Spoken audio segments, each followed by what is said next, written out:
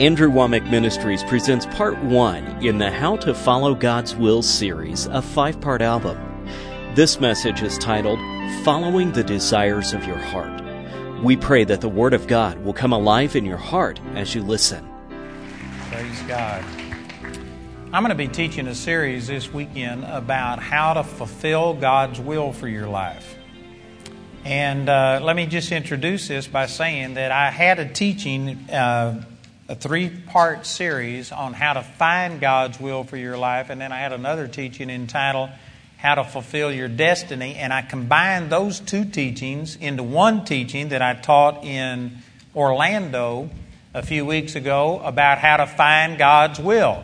Then this is going to all be about how to follow God's will. There's a big difference between finding and following. And then the 3rd series, which is the next GTS, is going to be about how to fulfill God's will. Because what I've discovered is that most people want to find God's will for their life, but they actually have no plan about how to do it. They just kind of hope that it happens. And a lot of people don't even have the confidence that you can know for certain what God's will for your life is. But they just kind of are depending on fate to somehow or another make this happen. They desire to fulfill God's will, but they don't even know for sure what it is. And I am convinced that unless you get a goal, unless you know what God's will for your life is, you are not going to accidentally fulfill it. It doesn't just sovereignly come to pass. And anyway, I've spent a lot teaching in that first set on that. But this is something that you need to understand, that you need to get a revelation of God's will for your life. And I went to great lengths to show that God has separated every person in here from your mother's womb. There's scriptures in Psalms 139, Galatians 1:5, Jeremiah chapter 1, and other places that talk about that every one of us were separated while we were still in our mother's womb. God had a purpose for your life. Whether your parents knew you were coming or not, God knew it. And God had a plan for you. And you only have one shot to find and fulfill God's will for your life. You aren't going to accidentally do it. And it's amazing. Now, most people let circumstances just kind of control their life. You know, it's similar to water. I remember in school they taught us that water always seeks the lowest level. Any of you remember that? That water will always just flow to the lowest level. It'll always take the easiest course, the path of least resistance. And sad to say, that's the way that a lot of people's lives are. They let life just kind of push them around. And depending on what problems or what things happen in their life, they let things just kind of move them and control them. And I tell you, every person that I'm aware of in the Word of God who made a difference, and you can look at their life and say it counted, that they found God's will. Things were different because God flowed through them supernaturally. There's not a single person that just accidentally had this happen. They had an encounter with God. God touched their life. He set a goal in front of them, and they had to pursue it. And so finding out what God's will for your life is just absolutely critical. And again, based not only on this last Gospel Truth Seminar we had, but just my contact with people in general. I've done this many times, and I've had Spirit-filled Christians, people who love God, people who are seeking God, people who are trying to serve God. I've given an invitation, and I've said, how many of you know beyond any shadow of a doubt that you are doing what God has called you to do? If you don't know it, I want you to stand and we're going to pray for you. And it is not uncommon in a meeting like this to have 80 or 90% of Spirit-filled Christians stand and say they don't know. They're hoping that they're headed in the right direction, but they don't have any assurance. And I'm telling you, that is not what the Scriptures teach. Ephesians chapter 5 says, don't be ignorant, but understanding what the will of the Lord is. It's a command. Amen. It's not only possible for some people, God commanded you to know what His will is. God wants you to know His will for your life more than you want to know it.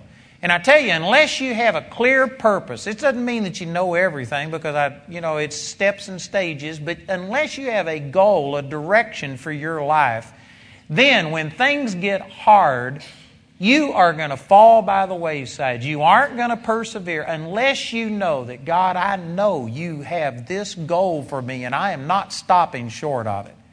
And it's amazing to me how many people go through their life without this kind of motivation and assurance. And I'm not saying this to scold anybody. I'm saying it to encourage you and to motivate you. But I'm telling you that God made us for more than what most of us are experiencing. Most people are shooting at nothing and hitting it every time.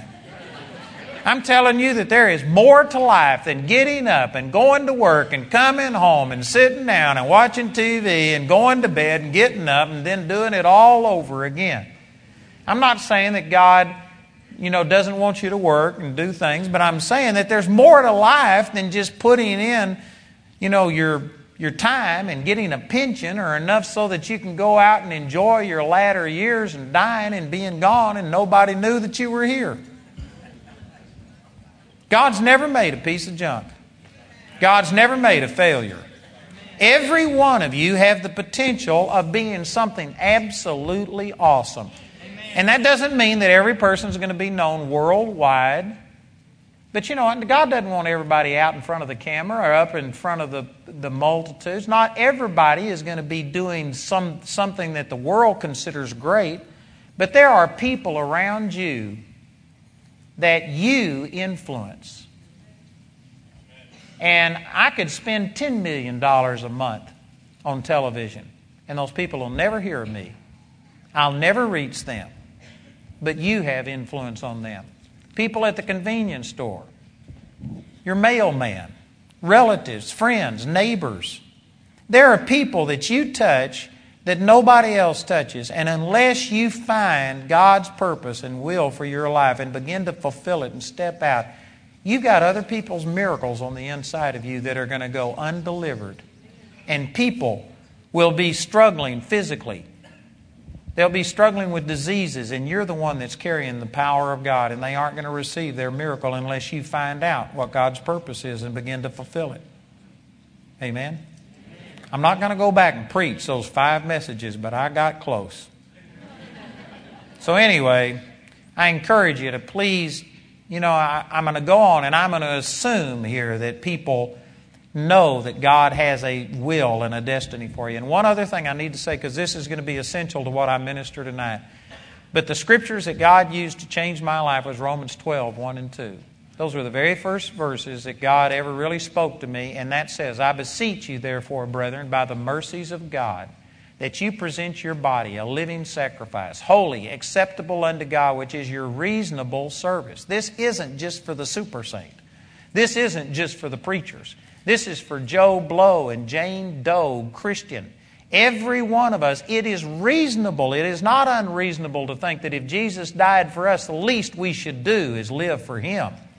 He wants us to present our body as a living sacrifice, which is our reasonable service. Some translations say our normal or our reasonable Christian duty. This is for everyone. We should be a living sacrifice. And then the second thing in verse 2, it says, and be not conformed to this world. Big statement there. Big statement. And again, brothers and sisters, I'm not saying this to be hard on anybody, but trying to bring us up to another level. This is the cream of the crop right here. This is Thursday night. This isn't your nod to God crowd. You guys are fanatics, or either a fanatic drug you here, amen. You're maybe a cut above the average Christian, and yet I can guarantee you that there are people right here in this room that if you were arrested for being a Christian, there wouldn't be enough evidence to convict you.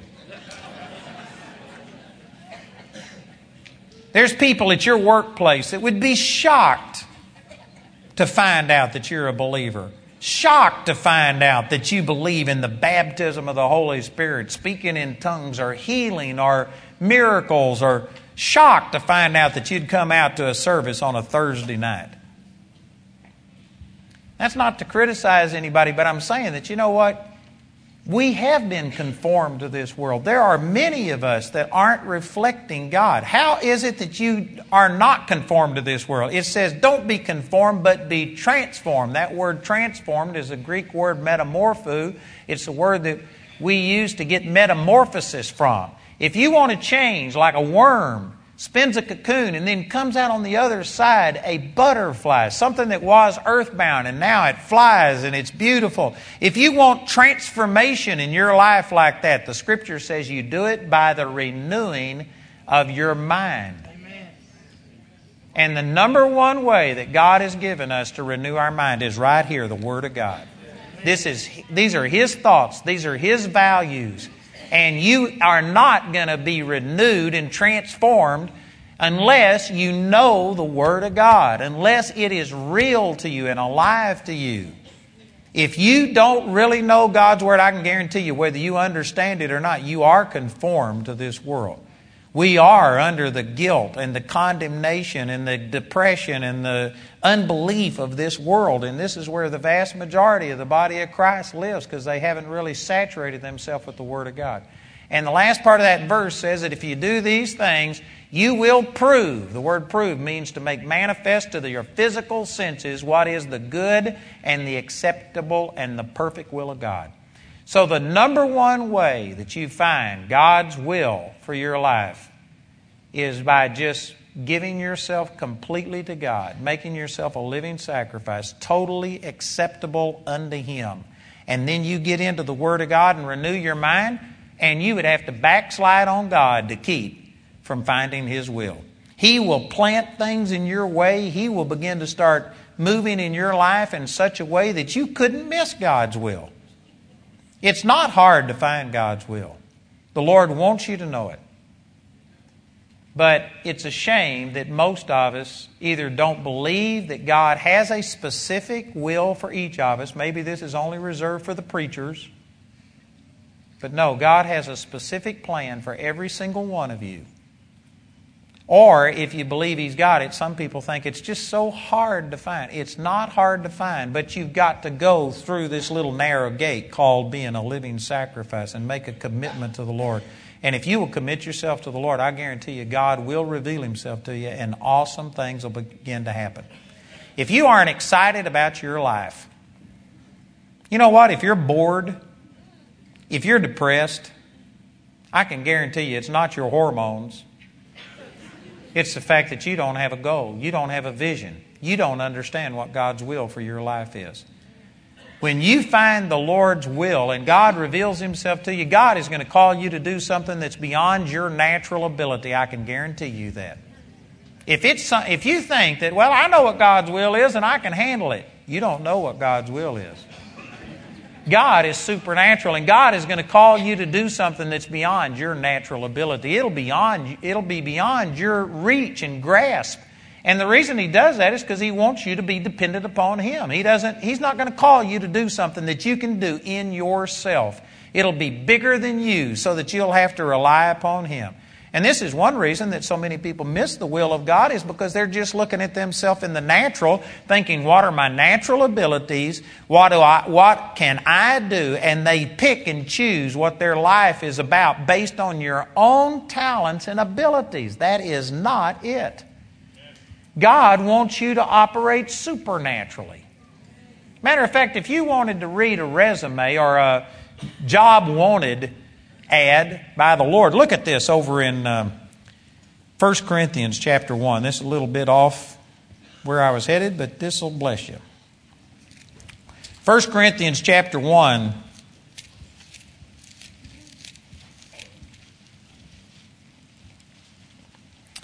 He says in verse 26, "For you see your calling, brethren, how that not many wise men after the flesh, not many mighty, not many noble are called.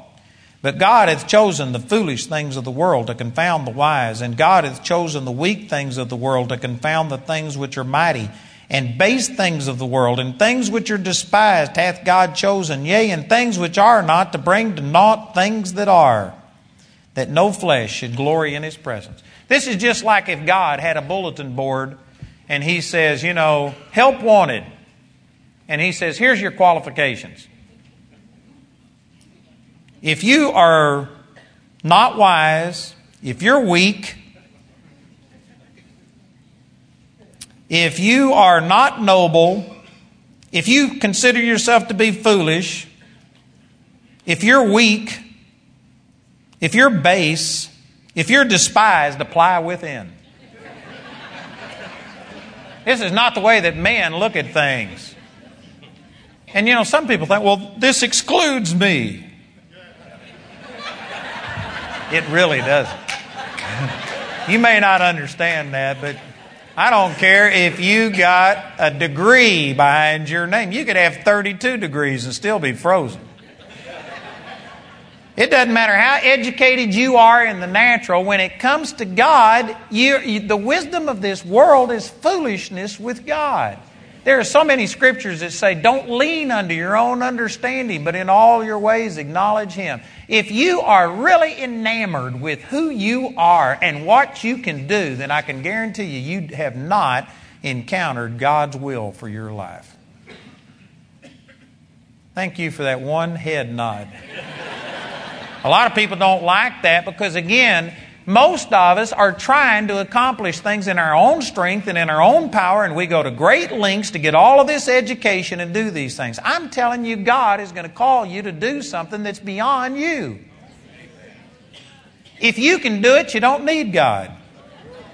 God is going to call you to do something supernatural. Did you know what I'm doing right here? I used to be an introvert, couldn't look at a person in the face and talk to them. This is absolutely impossible. Some of you don't understand that. You don't appreciate it, but I do. This is absolutely impossible. God called me to do something that if you would have been checking off my list of natural things that I had talents and abilities for, it wouldn't have been speaking in front of people. Amen. God will call you to do something that is beyond you. God is looking for weak, base, despised things. You know, I had a guy one time that came to hear me in Denver, Colorado, and he had been called to the ministry for 12 years, but when he tried to go into the ministry, his wife got mad and divorced him and left, and his family fell apart. He lost his job. He was struggling. And for 12 years, he'd been called into the ministry, and he came and heard me and saw miracles happen. People got healed, delivered, saved. Things happened. And anyway, he wrote in a letter, and my mother just thought this was hilarious, so she brought it to me so I could read it. And he told me all of this, and he says, I was called to the ministry for 12 years and thought God couldn't use me, but after seeing God use you, he says, I decided I could go into the ministry. If God could use you, He can use anybody. And my mother just thought that was hilarious, but I said, man, I know exactly what he's talking about. I had another letter, and somebody says, why do you have to be a hick from Texas before God will use you? And put me in the category with some other people. And I said, it's because hicks from Texas know that we hadn't got a chance. We need God. And there are some of you that maybe you got greater talents and abilities than I do, but the reason that you aren't being used is because you depend upon yourself. And you are only doing what you have ability to do. And God is wanting you to do something greater. You know, I've seen blind eyes open, deaf ears open. Nobody has the ability to do that. Nobody in your natural self can see people raised from the dead, and yet God gave every one of us a command to go heal the sick, cleanse the lepers, raise the dead. See, if you're one of these that you're just trying to do your best and then you ask God to bless it, you're missing God's will. God doesn't want you to do your best and ask God to bless it. God has a plan for you that's beyond you, and once you find out what God's will is, you never have to ask for God's blessing on it. God would be unjust to call you to do something and expect you to do it in your own natural strength and ability. If God told you to do something, and if you know God told you to do it, then there's automatically, with the calling, comes an enabling, an anointing that enables you to do what God told you to do. And once you understand this, it makes the Christian life so much easier. And I really believe that this is one reason so many people are frustrated, is because they want to be godly, they want their life to count, but they are doing their thing in their own strength and their own ability and asking God to bless it, not sure that God is totally behind it. And man, it'll wear you out. But there is a supernatural ability that once you know what God has called you to do, it just changes everything. And you've got to find that. You only have one chance to reach your full potential. And if, perchance, you're one of these people that is so talented that you can survive on your talents and abilities, I pity you. Because that means that you tend to rely upon yourself. It's a blessing. It's a blessing to be in a situation where, God, if you don't come through, I've had it. It makes you God dependent. I teach our students that, you know what, there ought to be a godly fear on the inside of you when you stand up to minister the Word. Instead of you being so confident in your ability, it's good for you to recognize, God, I need you. Amen. Amen. Look over in Psalms chapter 37.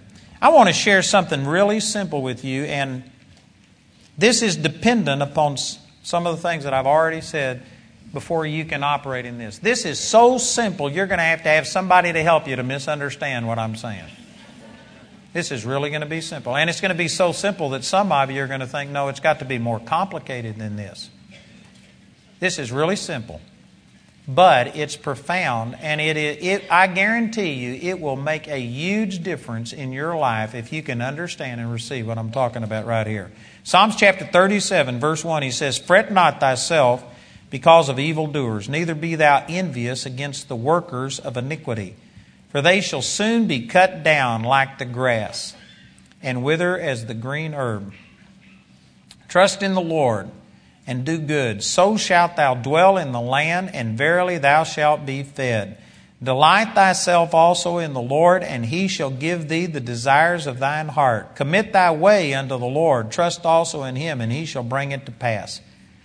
And it goes on. There's a lot of great scriptures here. But I was wanting to focus your attention on verse 4. This is really simple, but it says, "Delight yourself in the Lord, and He will give you the desires of your heart." Did you know most people interpret this that God will just give you the things that you desire, and maybe what you desire is $1 million house.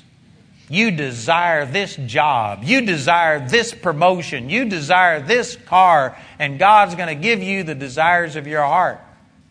Some of you desire somebody else's wife, and God is not going to give you that desire. This is not a carte blanche that is just whatever it is that you want, God is going to give it to you. You know what this is saying? This is saying that when you delight yourself in the Lord, God puts His desires in your heart.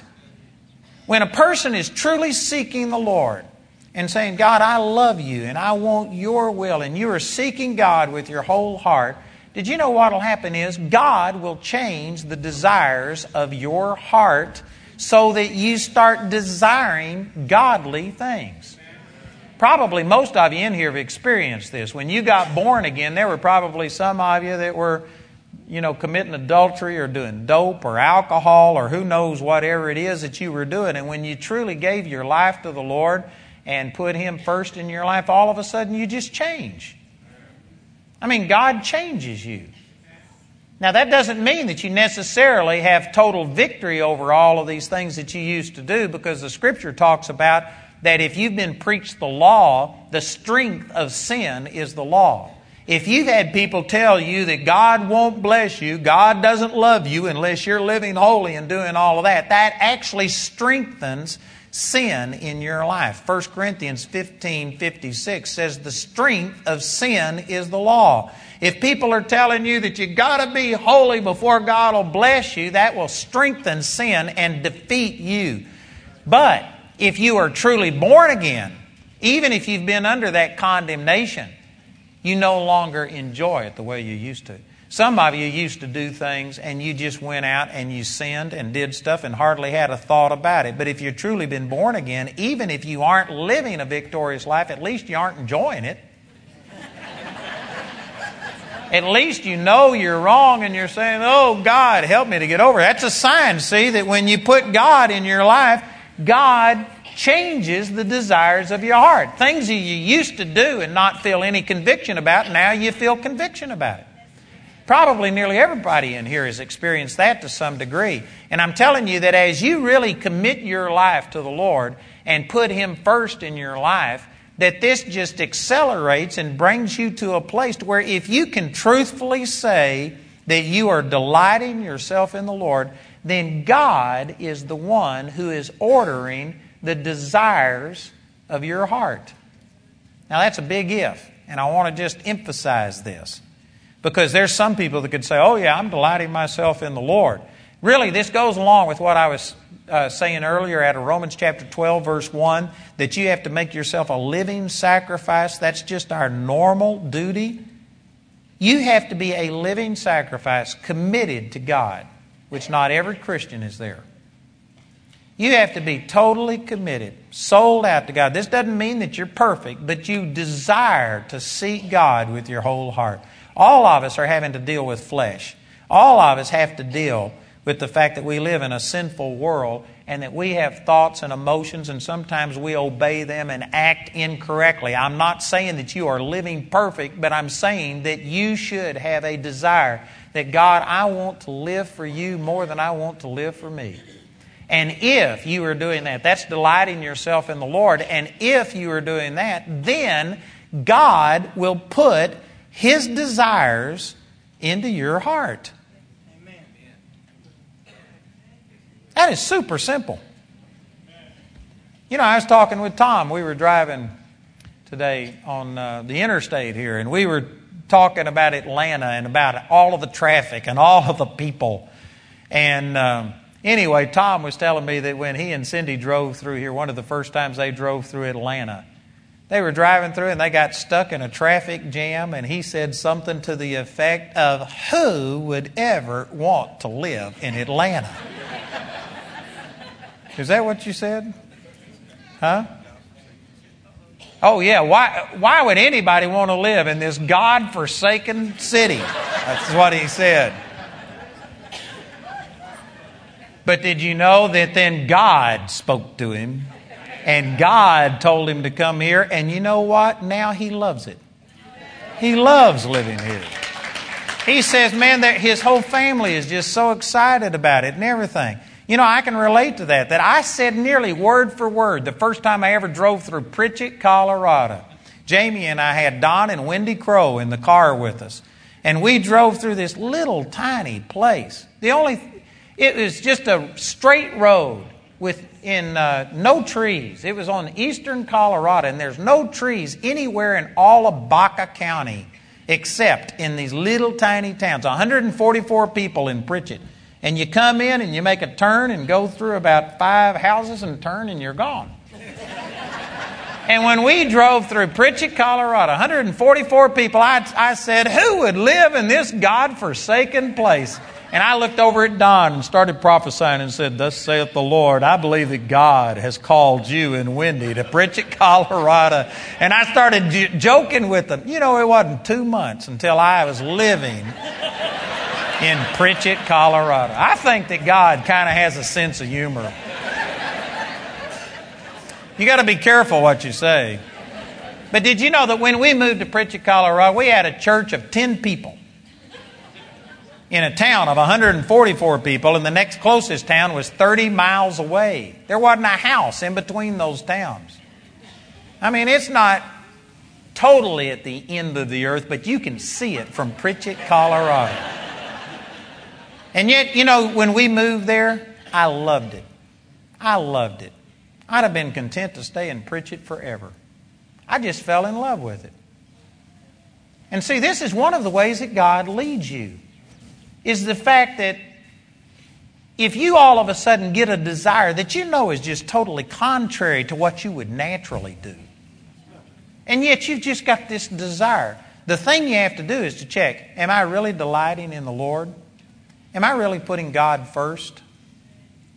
Am I really exalting God above myself? And if you can say yes, and you know the Scripture says that the heart knows its own bitterness. If you would be honest, you can know whether or not God's first in your life. If God's not first in your life, you can't do this. Because if God isn't first in your life, you're going to lust after things and desire things that aren't God. You know, I was brought up in the Baptist church, and they literally said this when they were teaching about how to find God's will. They said, whatever you want to do the exact opposite, and that's God. I was told that. And did you know that that's true if you are a carnal Christian, a Christian that doesn't put God first and that you are self-serving and you aren't committed to God? Then it's true. The Bible says in Romans chapter 8 that the carnal mind is in enmity with God, the enemy of God. It is not subject to the law of God, neither indeed can be. And if you are going to be just born again, saved and stuck, waiting on heaven, but you haven't made a commitment of your life and you aren't seeking God with your whole heart, then yes, your desires are not God's desires. And if you aren't truly committed to God, then you can't trust the desires of your heart. But this is one of the greatest revelations that God ever gave me, is if you are committed to God, and if you have truly made that commitment, again, doesn't mean you're perfect, but if you are committed to God, you know what? God will put His desires in your heart, and you can be led by the desires of your heart. That is really simple, but it's profound. That is awesome. I could tell you 100 stories about all of this, about in my life how God has led me, and some of the greatest decisions I've made in my life were made from this little principle that I'm sharing with you. You know, when the Lord first touched my life, March the 23rd, 1968, one of the very first things that happened was I fell so in love with God. God was so big to me that I lost a desire for anything else. I was in my first year of college, and I had loved college prior to this time. I was excited about going to college and, being out on my own, and all of it was exciting. I loved college. It was great. And when I fell in love with the Lord, I fell out of love with college. And I got to where I not only didn't like college, I hated it. I hated it. It bothered me. I don't have the words to describe to you how much I hated college all of a sudden. Now, that's not for everybody, but God didn't want me to go through 4 years of secular college and become a teacher. A math major is what I was majoring in. That's not His will for me. And one of the ways that God directed me was He just took away all of that desire for a secular education school, and He just put my heart in a totally different direction. And did you know, it literally turned me and put my life on a course that I would have had to have backslid on God to keep from doing what God has called me to do. And you know how it all got started? I wasn't sharp enough. I didn't hear an audible voice from God or anything like that. But when I fell in love with God, I fell out of love with all of these other things. And the desire of my heart totally changed me. I'm going to give more detail on that and couple this with something that will really help you this week. But it was because a desire changed in my life. Did you know I never wanted a Bible school? I had people ask me hundreds of times, man, you need to start a Bible school. Would you do something that would help us to get grounded in the Word and much more? And I've had people say that, man, the tapes, the CDs aren't enough. Is there some way that you could mentor us, that you could teach us?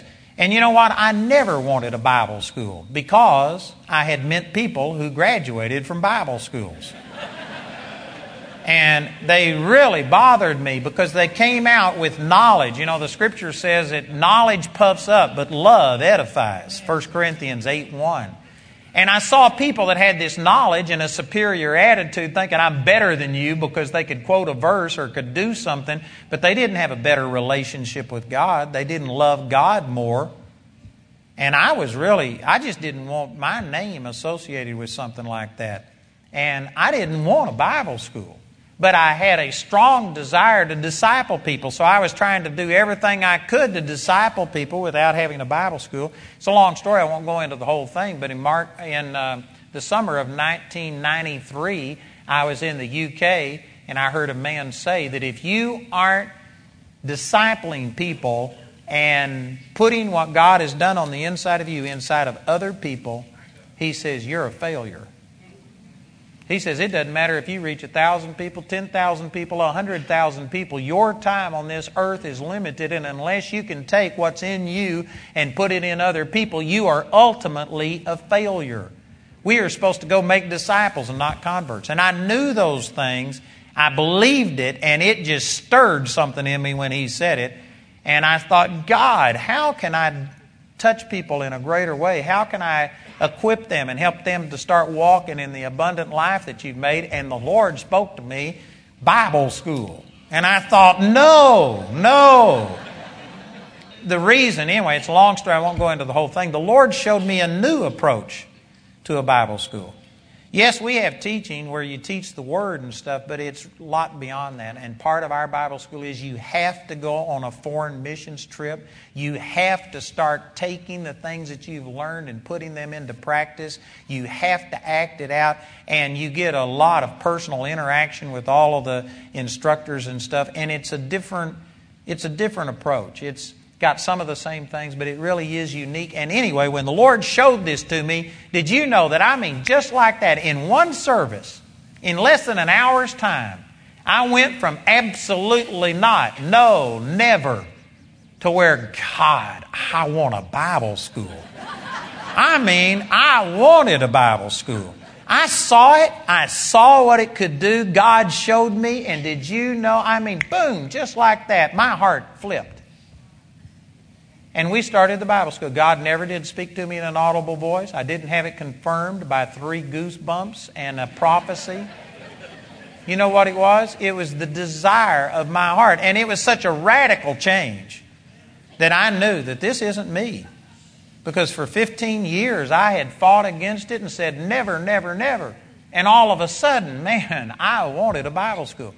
Did you know starting television was the same way? Now, I knew that someday I'd be on television. I'd been on a lot of other people's programs.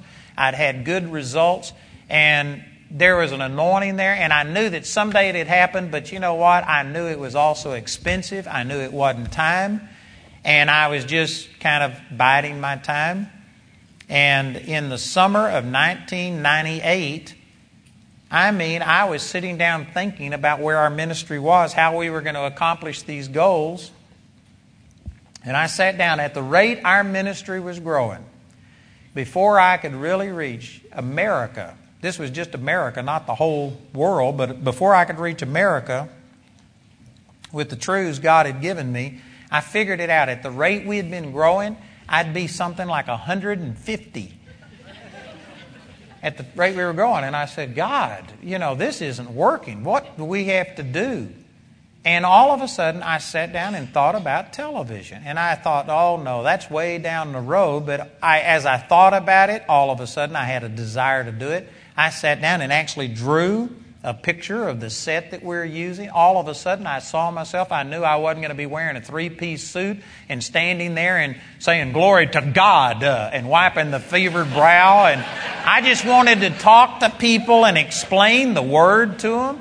And I saw things, and within an hour, I was so excited about television, like, man, I've got to do this. I want to be on television. And it was a total 180-degree turn from where I'd been. And I wanted it. And that was such a big decision that, here's what I do. When my desires change and all of a sudden I think that God is leading me through a desire, especially if there's going to be big consequences to it, you know what I'll do? I'll just make sure that I am delighting myself in the Lord with all of my heart. And so if I have any question about that, I'll fast. I'll turn off television. I'll get away from other people. I'll just get in a place to where my mind is totally stayed upon God. I won't listen to anything else. I'll seek God with my whole heart. I'll get in and worship and pray and study the Word and just seek God stronger than I have been.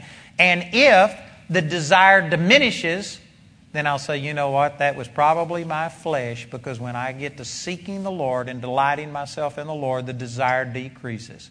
But if I get to seeking God with all of my heart and the desire increases, and I start getting further revelation and more understanding about it, and it gets stronger and stronger, then I have based my life on the fact that if I am seeking God, delighting myself in the Lord, He will put His desires in my heart. And based on nothing but that, I have made these decisions. We started our Bible school. Jamie and I both believe that, if the Lord tarries, that we are going to impact entire nations and probably have a greater impact through training other people than what we could ever do on our own. Through television, we have reached people that I would have never reached just being on radio or doing the things that I was doing. And you know, every one of these things that I'm telling you about came through just seeking God, putting your desire on God, and God putting His desires in my heart. And I followed this, and I'm telling you, it's working. God is doing awesome things for us, and I am absolutely, absolutely confident that I am on the right path. I haven't arrived, but praise God, I've left. I'm moving in the right direction. I know I'm where God wants me to be, and I'm telling you, this is how it happens, is by putting God absolutely first in your life and then following the desires of your heart. You know, I've got Kevin and Rachel Kuntz out here, my niece and what are you, my nephew-in-law? Is that the right way of saying it? But anyway, they were in Brownwood, Texas, and you know, they had a good thing going. They had a radio program, and they were involved in a church, praise and worship leaders, and they were involved in a large organization that the guy wanted them to stay and be a part of their organization. Had a lot of opportunities, and yet they just lost their desire to do what they were doing, and they felt like God was leading them in another direction. And did you know nearly everybody associated with them, including this guy that was over the ministry, who was a good friend of theirs, and he's also a friend of mine.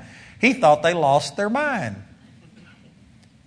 And they just made some decisions, and those decisions have led them here to Atlanta. They love it. And God has blessed them. They've got a group of friends around them. I met some of them tonight, and they are productive. Their kids are blessed. And you know how they got here? By just putting God first. And God changed the desires of their heart. And they didn't go with their head. Again, please listen to what I'm saying. Most people will not follow your heart. You let the conventional wisdom dominates you. Conventional wisdom was that, you know what, they left a decent paying job where their needs were met. There was advances and opportunities for promotion. And yet they left that, and for a period of time they struggled financially. And I mean in the natural, it didn't look smart. Most people would lean unto their own understanding. And they would say, but you know what, financially I can't do this. And they let circumstances and they let money dictate to them. And they aren't following the desires of their heart. Brothers and sisters, listen to this. I believe that this is a word from God. There are many of you sitting right here that if you were to just all of a sudden, if you could do this mentally and say, let's just forget all of my financial obligations. Forget all of the fact that I'm this many years away from retirement and getting all of my retirement, my pension fund. Forget what your family has to say about it. Forget your fears and phobias about what you can and cannot do. Just take every restriction off of you so that, you know, nothing is holding you back. And if I asked you, what do you want to do? I bet you that the majority of people sitting right here in this room are not doing what you really want to do. And that is, life is too short to do that. And some of you have prayed, God, what do you want me to do?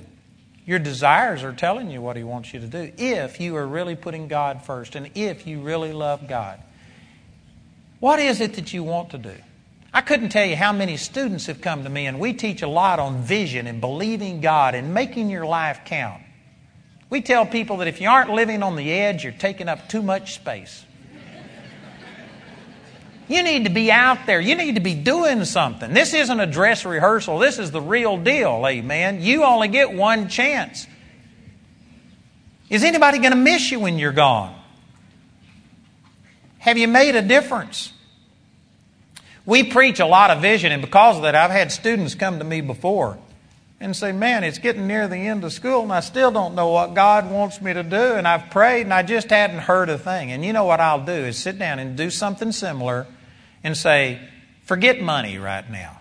Just act like you got billions of dollars. Money's not even an issue. Forget what your parents, what your relatives, what your whoever has said. Forget past experiences where you feel like I'm a failure in this area, I can't do it. Just forget all of this stuff. And if there were no restrictions on you, what do you want to do? And you know, sometimes people will say, well, I don't really want to do anything. But everybody really has some dreams on the inside.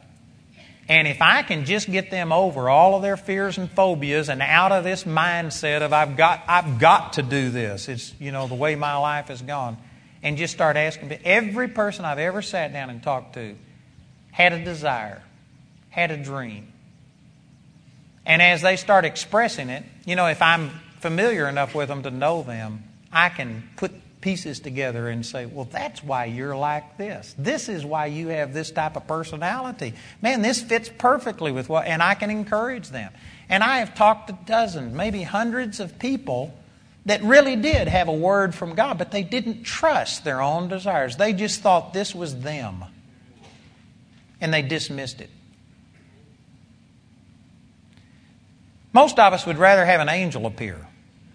We'd rather have an audible voice, a burning bush that would tell us what to do. But I'm telling you, it's as simple as if you just put God first in your life and if you sought Him with your whole heart, what is it that you desire to do? Now again, if you desire somebody else's wife, that's not God. You got to check these things out with the Word of God.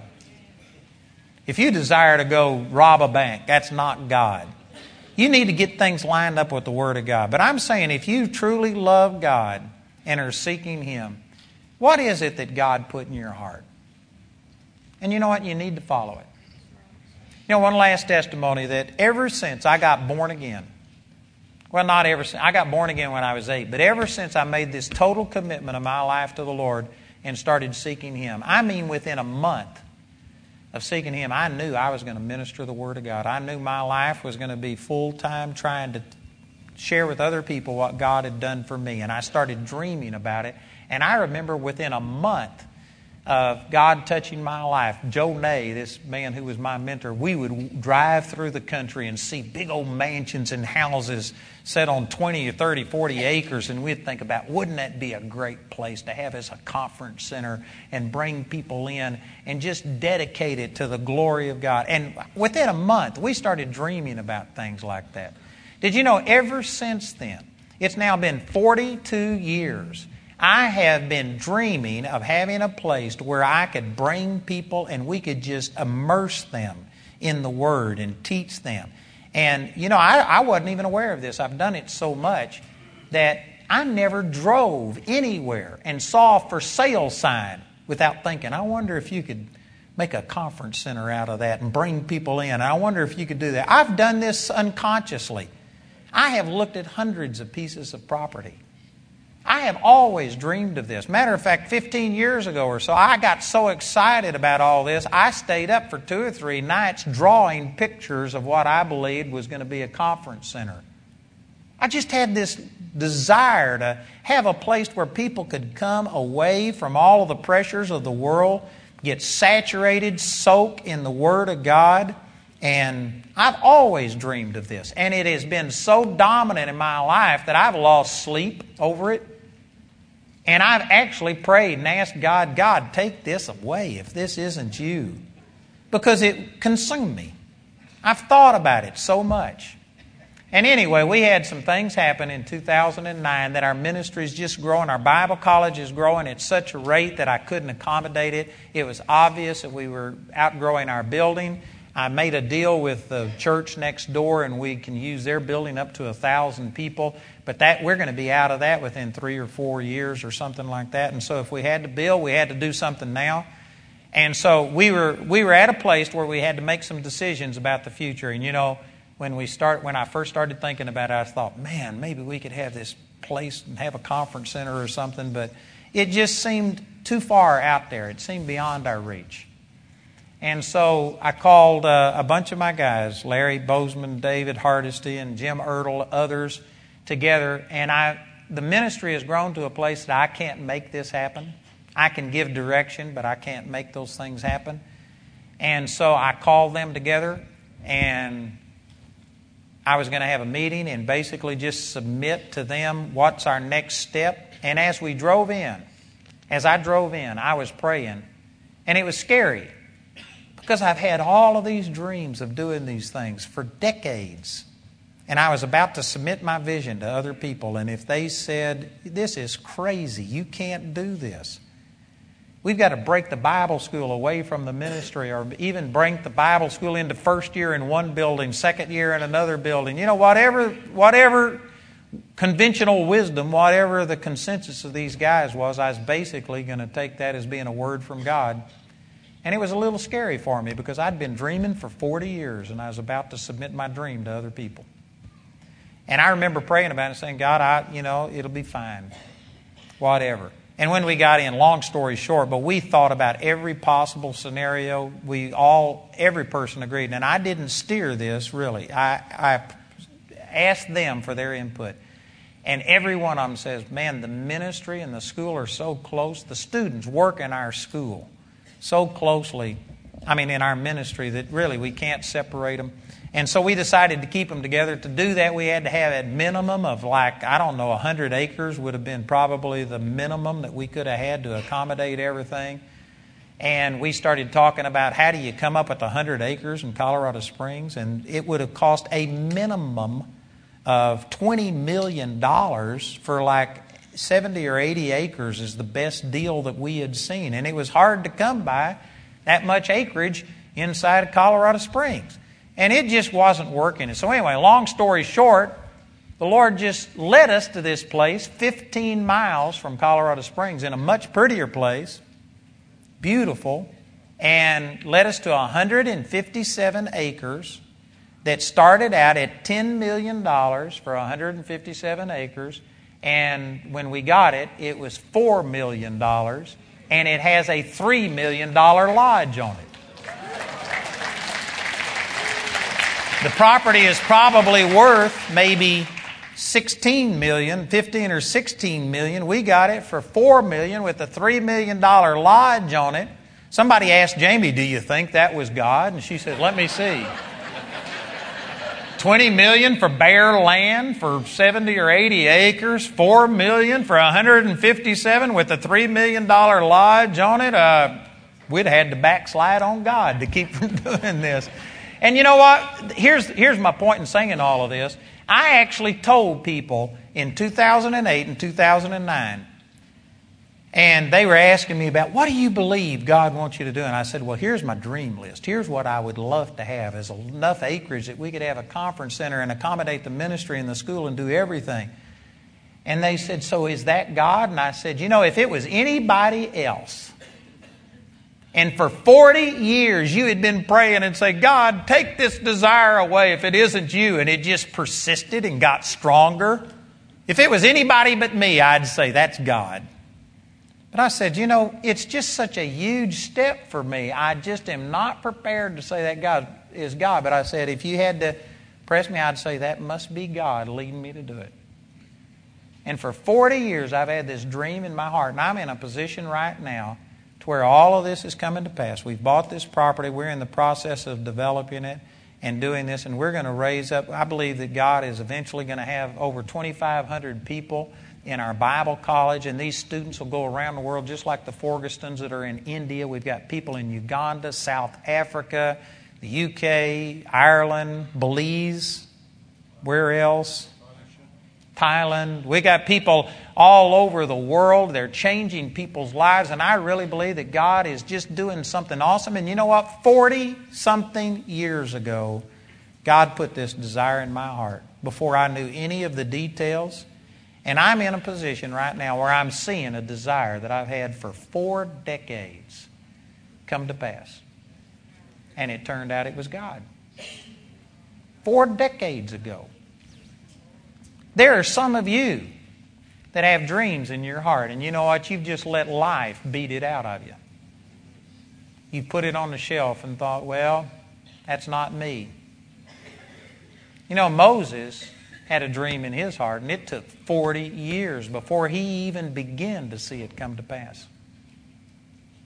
There are some of you that, if you are just getting up and trudging through life, and if it's a drag, if your job is a drain on you, if you aren't energized, if you aren't excited to go to work, feeling like, man, I'm making a difference, I believe you've missed God.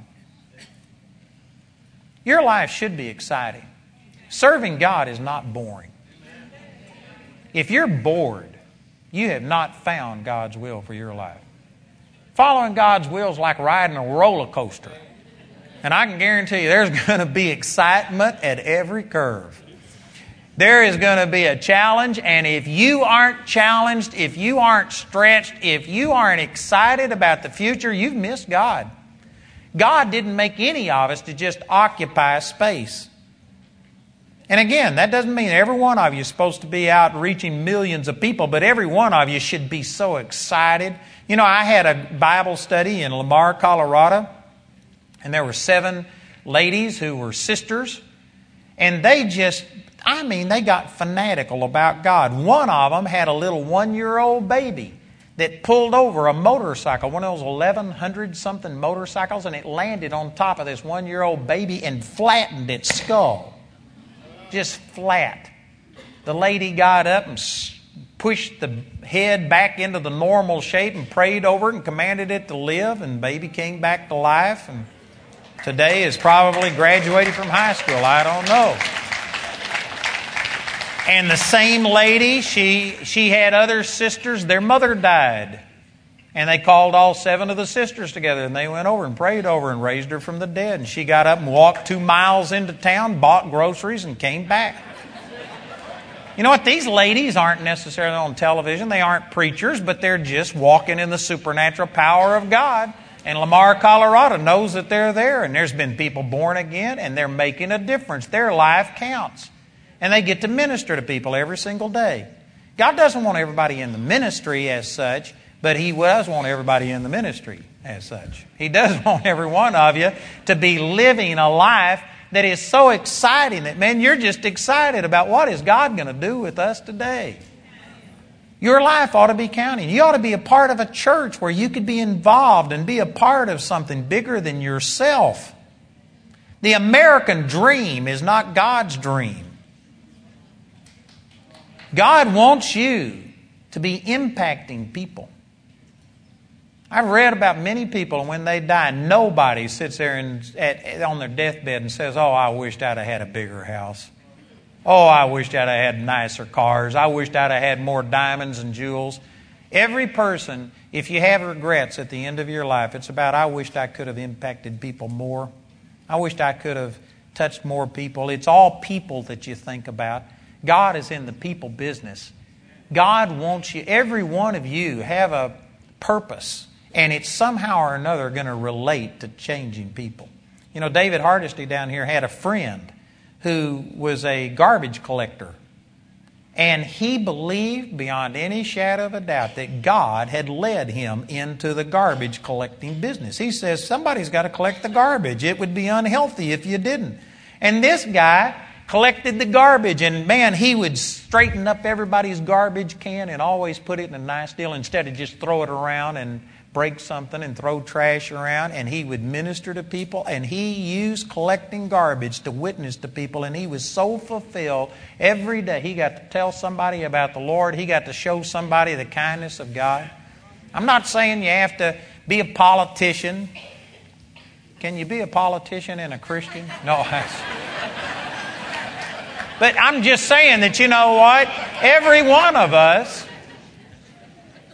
has something supernatural. God wants to make your life count. Man, your kids, your grandkids, your neighborhood kids, friends and relatives, your life ought to be exciting. You ought to be excited about the impact that God is using. If you aren't excited about your life, you are missing God's will. If you don't wake up in the morning and say, Father, thank you for the privilege of another day. If you wake up and say, oh God, another day, you don't know God's will. And brothers and sisters, I just know in my heart right now that probably a majority of fanatics sitting in this room right now aren't thrilled about your life. You're doing things because situations demand it. You don't feel like you are moving in a specific direction. You're kind of like a pinball that you just pull back the lever and you launch it and it's just boing, boing, boing. You just bounce off things. This job didn't work and so they're going to hire you and you're going to go over here and you don't have any direction from God. It's just, this is the way things have worked out. I'm telling you, that's not God. God doesn't just sovereignly, automatically take you. God reveals Himself to you. I could go into hundreds of examples in the Word. You will have an encounter. God will put things in your heart. God will lead you, and there's multiple ways He can do it. But to me, probably the number one way that God just shows you His will and you learn how to follow God's will is by putting God first, and then God will give you the desires of your heart. He'll put His desires in your heart. And again, I hope I'm not hurting you, but you know, sometimes you got to terrify people before you edify them. Sometimes you got to get people with a holy dissatisfaction before they'll change. And there's some of us that we've acclimated to being bland, to not having a purpose, for not being excited about our life. We've accepted it. There's some people that just look around and think, well, everybody's as miserable as I am. Nobody has any direction for their life. Well, the sad thing is, yes, the majority of people do not have direction, but I'm telling you that God has a plan for your life. God wants to do something special with you. And you know what? If you would just put God first, truly delight yourself in the Lord with all of your heart, then God would start changing the desires of your heart. And with some of you, God may have given you desires decades ago that you have just let life force you out of doing what God called you to do. That's not right. God's got something better for you. And I believe that this weekend, one of the things that God wants to do is to teach you how to follow His will. And it could be as simple as just putting God first and then doing the things that you desire to do. Amen. You know, I have people all the time say, well, did you pray about where you should go and what you should do? You know what? Basically, I run my life this way, that I just seek the Lord with all of my heart. And then when people ask me to go places, you know what? I do what I want to do. And some people think, how carnal is that? That's spiritual. You know what? I wanted to come to Atlanta. I want to be here. I think we've had a great inroad, an opportunity here, and I'm excited about this. And I came here because I wanted to be here. I don't do things I don't want to do. Some of you are just appalled at that because you aren't seeking God, and you got a lot of wants that you know aren't right. Amen. But I'm saying you can get into a place where you're putting God first, and you know what? You just do what you want to do because you trust that God is putting His desires in your heart. Now again, that's not for every person in this room, but for those of you who would put God first and delight yourself in the Lord, God will literally start changing the desires of your heart, and you can bank on it. You can trust it. And He'll never lead you wrong. I've given you maybe 4 or 5 examples. I could give you 100 examples at least. No exaggeration. I mean, dozens and dozens of times that this has worked in my life. I've proven it. I would recommend it. And let me just say that if you have a desire, if you know that God is first, and if you have a desire and yet you aren't following the desires of your heart, you're disobeying God. That's the way that God leads you. It's not all an audible voice. God's not going to appear in a visible form to everyone. God says it in Hebrews chapter 11, verse 6, without faith it's impossible to please Him. God reveals Himself to you in subtle ways. And one of the subtle ways is just when you're seeking Him, He just starts changing the desires of your heart. Jesus could have come on a 747 jet and landed in Jerusalem. But He came in a meek and lowly way, revealed Himself to humble people so that even His parents Did you know Joseph had to take it by faith that Mary was conceived a virgin birth instead of having a relationship with somebody else? God could have done it in some extraordinary, supernatural, spiritual way, and yet He delights in doing things in a subtle way. When Jesus rose from the dead, there was hundreds of thousands of people that saw Him crucified. All He would have had to have done is just hover over Jerusalem and let everybody see Him. And yet He never appeared to a single person that wasn't already a believer. He could have forced people into believing, but that's not what He wants. He wanted people to believe. And there was enough evidence that if a person wanted to believe, they could believe, but He didn't force anybody. And most of us are praying, God, just show me what you want me to do. He has been, through the desires of your heart. He's put desires in your heart that if you would just be bold enough to step out and do it, man, your life would take on meaning. It would be exciting. It would count. You would change other people. It would be well worth it. But you know what? You got to get out of the boat. You got to take a step and get out on the water. And people say, I'm afraid I'll sink. I got to stay in the boat. Did you know that in Matthew chapter 14, the boat was full of water. They were sinking. There was very little difference between being in the boat and out of the boat.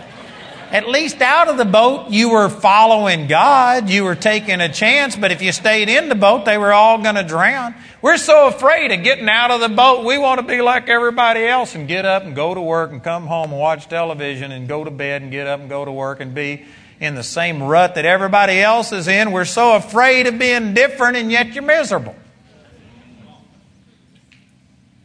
I'm just encouraging you to get out of the boat. What have you got to lose? Well, I could lose my pension. Shoot. Who cares? Who cares? I've had people come and say, man, I know God is telling me to come to the Bible college, but I've only got 2 more years before my full retirement kicks in. I said, well, God didn't know that. He must have told He told you at the wrong time. He should have waited 2 years. But logic would tell me I've got to finish out my time so I can get my... You know what? If God puts something in your heart, do it. Do it now. Now, there may need to be some wisdom. I'm saying God can lead you, and sometimes there's a timing. But basically, just don't sit still. Make sure you're moving in that direction. You know, one of the things we tell our students all the time when people talk about coming to the Bible college and they say, I believe God is wanting me to do it, but I've got to sell my house. I've got to do this, this, this, this, and this. I said, do something. Do something. Take a step. And they said, well, what can I do? And I said, well, put $100 registration down and take a step and see what will happen. You know, if you get a boat moving, even if it's barely moving, the rudder can change the direction.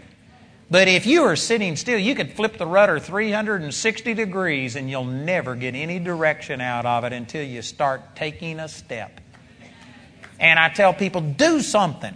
And even if you make a mistake, then you'll know that it was wrong because you'll say, oh, this wasn't it. But at least you're moving. You got to move. You got to do something. Take a step, move in some direction. And if you aren't totally sure, then don't go full steam ahead. Just move slowly, but start doing something. Move. Make a decision.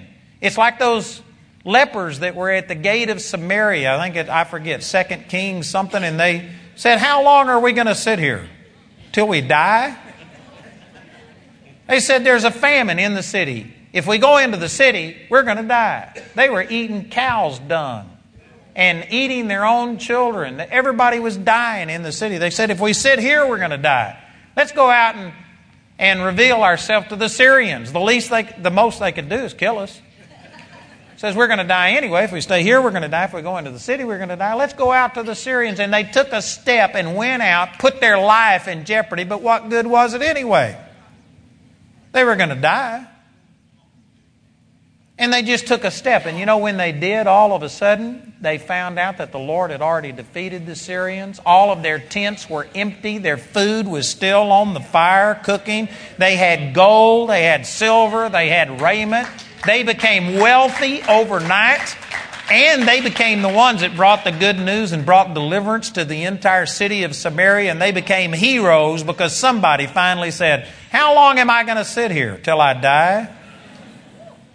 There's some of you that know you need to do something different, and yet you're afraid to do it. It's a definition of insanity to do the same thing and pray for different results. You got to do something. Do something. Even if it's wrong. God could bless doing the wrong thing because you are trying to move in faith more than He could bless doing nothing because you're operating in fear, which is unbelief. It's better to take a step of faith and fail than it is to do nothing and succeed.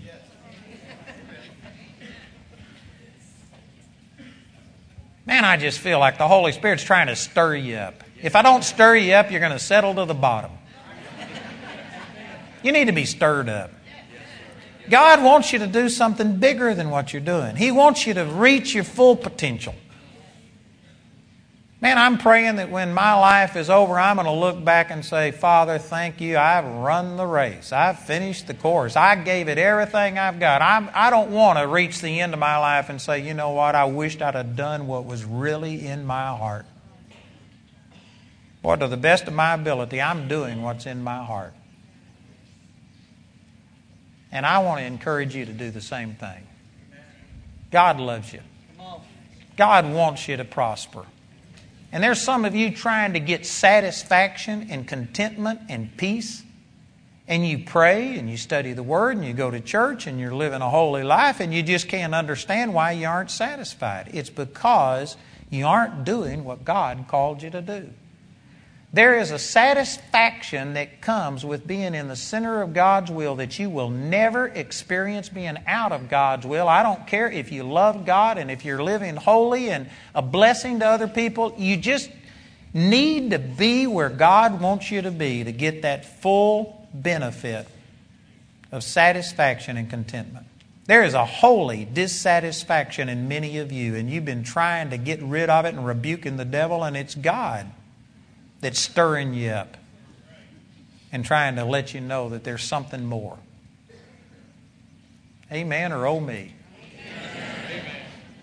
You know, I want to ask tonight, just like I've done in the past, if you've been stirred up, and if you can't say that you know for sure that you're doing what God called you to do, I want to have you respond and let me pray for you. And again, let me just say that this doesn't mean that you feel like you're doing everything perfectly. You know what? I've got some big things out in front of me that it's going to take a lot, and I haven't reached all of the potential that God has shown me and led me to do. But I can guarantee you I'm heading in that direction. I am taking steps. I'm going that way. I hadn't arrived, but I've left. And so there's some of you that maybe you do have a dissatisfaction and you know you haven't done everything, but you're doing everything you know. And it does take a period of time to see God's will come to pass. So I'm not trying to get you off course. If you've already headed in that direction and you have a goal and you're heading in that direction, I don't want you to respond. But I do want people who say that, you know what, I don't know for sure what God's will is. Maybe you could even say that I am dissatisfied and I am not fulfilled, and I know it's because I've got dreams in my heart that I've let go. And man, I need to change. If you're willing to change, if you're willing to say, you know what, I'm going to make a decision. And the first step here, I'm just asking you that if this is you, I want you to stand, identify yourself and say, God, I'm repenting of this, and I'm going to make a commitment to move in the direction to find out what this is and to not be the way I am right now next year. If you are willing to identify yourself and say, man, I don't know for sure what God's will is, or maybe I've got these dreams and I haven't been following it, I want to stand and repent of this and I'm going to get on track. I want you to stand right where you are, and I want to pray for you and believe God to start revealing to you His will and allow you to follow it.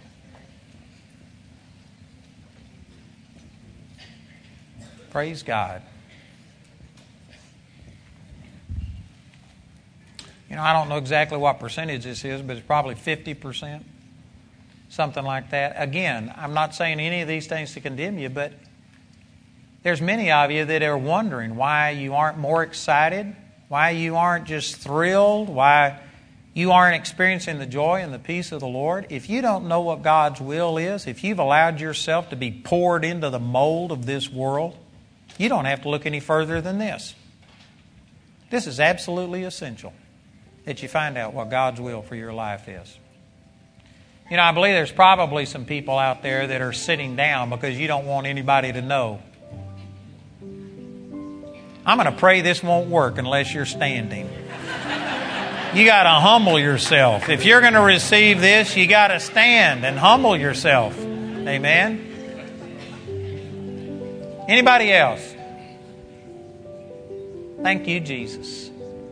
Father, we love you and we thank you, Father, for loving us. And I believe with all of my heart, Father, that you created every person here with a supernatural, divine purpose. That, Father, none of us are mistakes. And regardless of how many hardships or problems we've had in our life, the Word says, Romans 11:29, that the gifts and the callings of God are without repentance. Father, I believe that whatever your original plan was, that you can still make it come to pass, that you have a way of redeeming whatever mistakes we've made. So, Father, for all of these people that have humbled themselves, that have stood, that said that they don't know for sure that they are in the center of your will, that there is a holy dissatisfaction on the inside of them. Father, I'm praying right now that you would just reveal yourself to them. Father, we do what your word says in Psalms 37:4. We delight ourselves in you. We make a commitment, Father, that we want your will more than we want our own will. That, Father, more than conventional wisdom, more than what our parents told us we had to do or whatever. Father, we want your will. We are willing to lay down our life. We are willing to go anywhere, to do anything. We want to make ourselves a living sacrifice.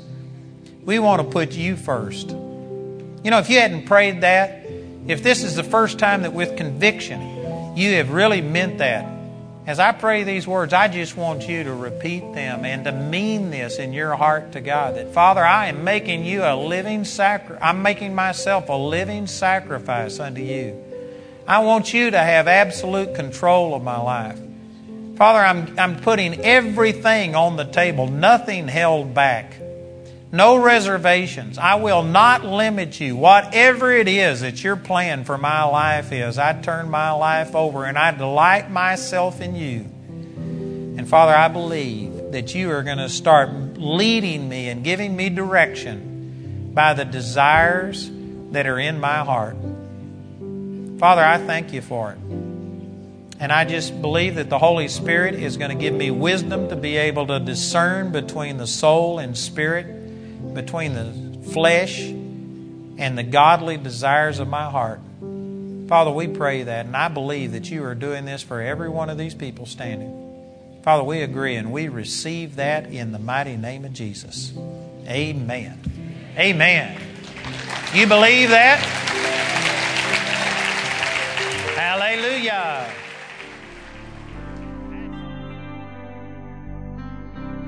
We hope that your heart has been quickened by hearing the Word of God through this message. Remember, Andrew Wommack Ministries operates a helpline that you can call for prayer and information at 719-635-1111. We have a ministry website at www.awmi.net, and you can write the ministry at P.O. Box 3333, Colorado Springs 80934.